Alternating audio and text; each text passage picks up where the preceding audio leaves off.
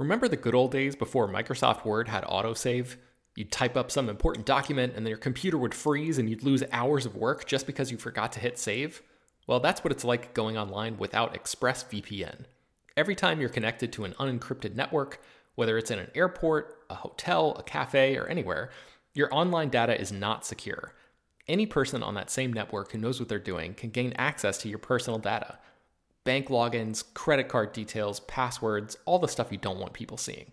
Unfortunately, hacking has become much easier than it used to be. People don't even have to be exceptionally skilled to do it, and there's a lot of money to be made by selling your information on the dark web. ExpressVPN stops hackers from stealing your data by creating a secure, encrypted tunnel between your device and the internet. It's incredibly easy to use. Once the app is running, you literally click one button to get protected. And it works on your phone, laptop, tablet, and more, so you can stay protected on the go. I've been using ExpressVPN for a little while now, and I can rest easy knowing my info is safe and secure. I've heard horror stories of people who've been hacked, and it sounds like a massive pain to try to get any resolution in the aftermath, so I am not interested in finding out what that process is like. Secure your online data today by visiting expressvpn.com/film. That's expressvpn.com//film. And you can get an extra 3 months free. expressvpn.com//film. This show is sponsored by BetterHelp. This year has gone by incredibly quickly, but it's always nice to pause and take stock. What's something you're proud of in 2024 so far? What's something you still want to accomplish this year? I know I'm guilty of falling into a routine and not always thinking about the bigger picture. But as the great Ferris Bueller once said, life moves pretty fast. If you don't stop and look around once in a while, you can miss it. So it's crucial to take a moment to celebrate your wins and make adjustments for the rest of the year. Therapy can help you contextualize your progress and set achievable goals for the next 6 months. As you surely know by now, it's not only for people who've experienced major trauma. Therapy is helpful in all kinds of ways, including learning positive coping skills and how to set boundaries. If you've been considering trying therapy, check out BetterHelp. It's fully online and was specifically designed to be flexible and customizable to your schedule. To get started, just fill out a brief questionnaire that matches you up with a licensed therapist, and you can switch therapists at any time for no additional charge. Take a moment. Visit betterhelp.com/filmdaily today to get 10% off your first month. That's BetterHelp, HELP.com/filmdaily. Hello everyone and welcome to Slash Film Daily for Friday, August 20th, 2021. On today's episode of the show, I'm going to be presenting an interview that I did with the band Sparks about their first movie musical, which is called Annette. My name is Ben Pearson. I am a senior writer at slashfilm.com. And yeah, like I said, today is just going to be this conversation that I had with Sparks earlier this week about Annette, which is a really, really fascinating movie from director Leos Carax, who directed a film called Holy Motors a few years ago. And Annette is, as I mentioned, a musical. It is the type of movie that kind of defies easy categorization, which I suppose is appropriate considering it's coming from Sparks, which is a band that defies easy categorization. If you saw Edgar Wright's documentary, The Sparks Brothers, which came out earlier this year, then you have at least a baseline understanding of the type of eccentric performers that these guys are and the way that they have really actively pushed back against the idea of being put in any sort of box as artists and storytellers. And now they're out here with a new movie called Annette, which is streaming right now on Amazon Prime Video. Man, I mean, how to even describe this movie? In the most basic possible terms, it's a film about a comedian who is played by Adam Driver, who falls in love with an opera singer who's played by Marion Cotillard, and the two of them have, let's call it, an unusual child, an unusual daughter. And that is sort of, the movie spirals from there. So that is obviously being pretty vague about what exactly goes on, but this is a really, really strange film. And, I'll be completely upfront with you guys. It's not like my favorite film of the year, but I think there is some really interesting stuff in here, especially on a thematic level that Sparks is sort of exploring here in a way that I'm not fully convinced would work just as well in its original form. And we talk about that in this interview, how this movie ended up, how it sort of evolved over the years. So I'm trying to think if there's any more prelude that is necessary here. I don't think so. So let's just go ahead and dive right in. Okay. One more thing.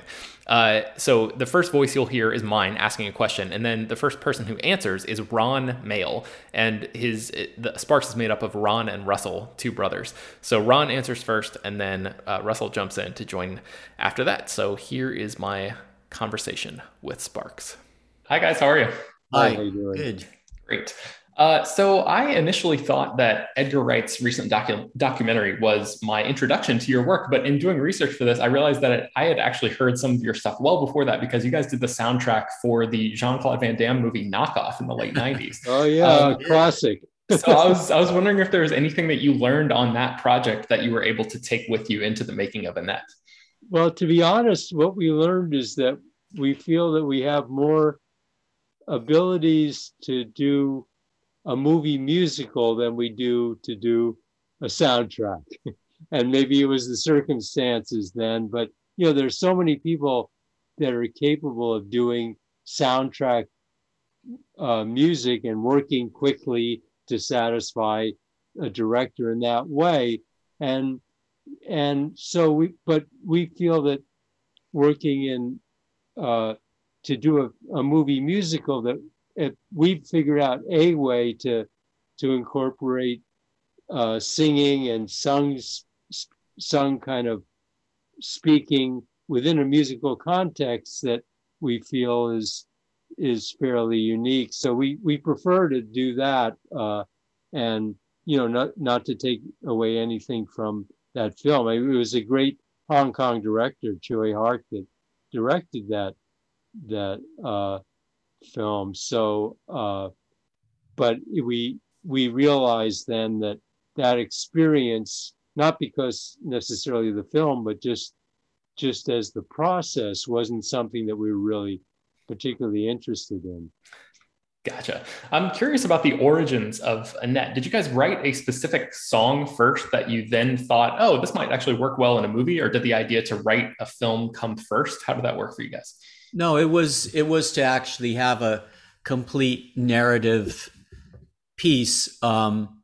We had we've done a lot of Sparks albums, 25, and at this point it's really kind of challenging to find new ways to frame our music in, and kind of new challenges at this point. And so doing a long narrative piece was something that we set out intentionally to do.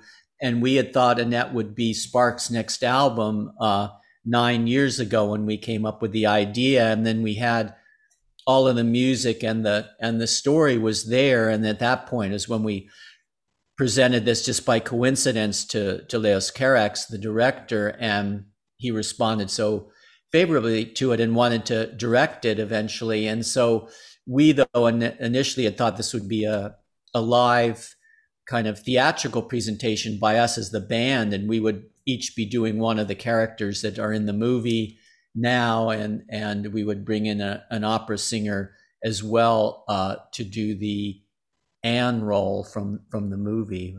Wow, that's really fascinating. So was it the fact that Leos sort of sparked to the concept that really got you guys to change your mind on the presentation, the final form of how it all came together?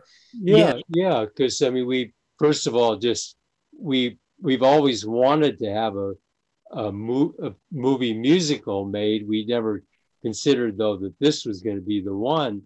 And then also just, we have such respect for him as a filmmaker. And so when he said that he would be interested in directing the film, all of a sudden we thought, well, maybe we'll change course and go that direction, because it to have that kind of thing of both having a movie musical and especially directed by Leos Carax is just a dream situation for us. Yeah, and you mentioned Ron earlier about like pleasing your director, and I'm wondering, since you guys sort of were the creative force behind generating this project, what was your relationship like with Leos? Like once in those early conversations, how what was it like for you guys to sort of cede control to a director after living with the story for so long? There's a certain level within the band, we're kind of we're dominant in what we're doing, and we don't kind of take any kind of outside advice particularly well. But obviously within a film situation, it's such a collaborative process. And then in particular with a director like Leos, who really has a personal kind of stamp on his film. So you realize going in, you're going to have to cede, quite a bit of that kind of control. But the thing that we had faith in is that, first of all, he really liked the whole basis of what was there. And then, we discussed early on with him also our feelings about what a modern movie musical should be. And we were kind of totally in sync with that in a general sense, like the idea that the characters should be always kind of demonstrating a sincerity when they're saying the lines, that it shouldn't be kind of distance or kind of winking when they're performing something. And I think also, maybe this isn't anything we discussed, but I think it's natural for the way he makes films, and we were, totally feeling the same way, that there isn't kind of the typical Hollywood musical choreography in the film that you might see. Just there is choreography, but it's very subtle within the film, and then just the stylistic thing of the way people are singing isn't done in kind of a Broadway sense. It's more like naturalistic and maybe even pop at times. Obviously, the opera singing is the opera singing, but in a general way, it isn't being done like in that kind of grandiose style of Broadway. And so we were all, together in a general way about what we felt it should be. I mean, obviously there were discussions along the way about altering some of the lyrics, and then at his suggestion, we added at least three songs, like The Abyss and Girl from the Middle of Nowhere and The Birth of Annette were all things that weren't in the original. But we had faith that he loved the original thing so much that it wasn't that it was kind of starting from scratch. Yeah, I was kind of surprised really at the sheer amount of music that is in this film. So can you guys tell me a little bit about your decision to include a lot of really short songs rather than rely on that sort of traditional structure that you mentioned? Yeah, I mean, a lot of film musicals, I mean, like Umbrellas of Cherbourg comes to mind, where there's one theme kind of that's sort of pounded for 2 hours or however long the movie is, which is a great, incredible theme, but it's kind of every 2 minutes it comes up, and it's really great. But yeah, the approach was more to have it be that there didn't necessarily have to be a connection both thematically or stylistically between pieces in the movie, that it could be really just fluctuating constantly, and that in the end, hopefully there would be a cohesion to the whole thing, despite the fact that it's not got a repeating theme. I mean, there's the aria that does repeat several times throughout the movie, and it's the theme that the baby Annette ends up, humming. Isn't able to sing the words, obviously, but is able to hum through it. So it's one theme that sort of does repeat throughout it, but basically there's not another piece that's kind of constant. And we kind of like that sort of approach to it. There's actually 42 pieces of music in the movie, and even there's a couple of scenes that ended up by Leos's decision to be not cut from the film, where there's actually about maybe 4 or 5 pieces that along the way he thought maybe there was just the scenes were maybe superfluous in a certain way. So there's actually more music had been created for the film. I'm wondering if the medium of film unlocked a different sense of freedom or creativity for you guys. Like you mentioned that, with all of your albums, you're sort of up against a wall trying to come up with a different way to tell a story. And this medium is so different. I'm wondering, especially since the project has shifted from your original inception or conception rather of maybe playing it, as part of a live show. And then once the jump was made, the decision was made, okay, this is actually going to be a movie now. Were there any changes that you made that said, oh, okay, I can now that we have the freedom to tell this with a camera and not be locked into a stage setting, were there any sort of changes that happened there? I don't think in that kind of way, because we, even in the original version, we were kind of working outside of what we normally do as a band, like different than doing discrete songs. So we kind of, the reason that we wanted to work that way in tandem with our Sparks album that we would be doing at that time was just that there are certain freedoms that you can have when you're doing a long narrative piece. It doesn't, obviously it doesn't have to be a piece doesn't have to be self-contained with a beginning, middle, and end within that 3 minutes. It can be kind of something that's relating to something, 2 hours later. But the other thing is just stylistically, we never felt bound by having to do something in a particular way. So I don't think it was necessarily the idea of it being a movie that kind of gave us a freedom. I think it was just the idea of doing a long narrative musical piece, and then that obviously became a movie that felt very liberating to us. I mean, the one thing is that Leos was able to kind of stage stage is kind of a bad way of putting it, but just the way that he was able to make visual so many of the scenes from the film were in our own minds. It was just a very vague kind of concept of how this would be shown was so brilliant and always surprising in really good ways. And so that, it was such a treat for us to see what he would come up with as far as how he was shooting different scenes.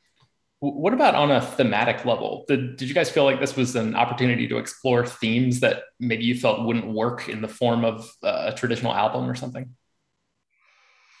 Well, I mean, it's a story, so I think that was more the case, rather than having,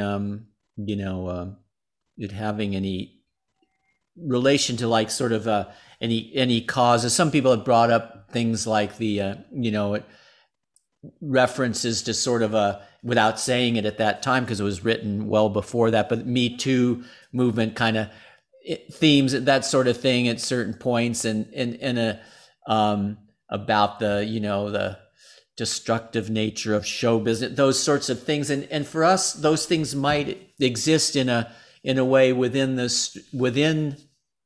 story, but they're not things that we kind of wanted to. It wasn't trying to be a statement about those things by any means. It was more this story and this relationship that goes off kilter between these two people that have, one being a stand-up comedian and one being an opera singer, and how just their really lives that are so different became one, and that ended up not working for them, and that the idea of this child inheriting the ability to be able to sing as a result of the death of her mother, that just was more intriguing to us, that kind of concept. And so as a byproduct, those other elements sort of they do appear within it, but thematically it was more the story of this relationship of these two people that was interesting to us, and their child.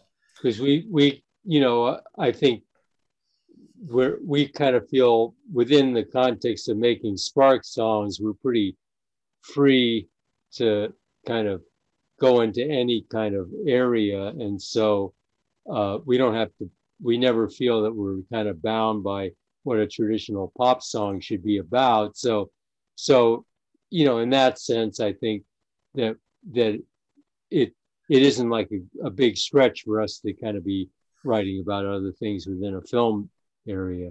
Gotcha.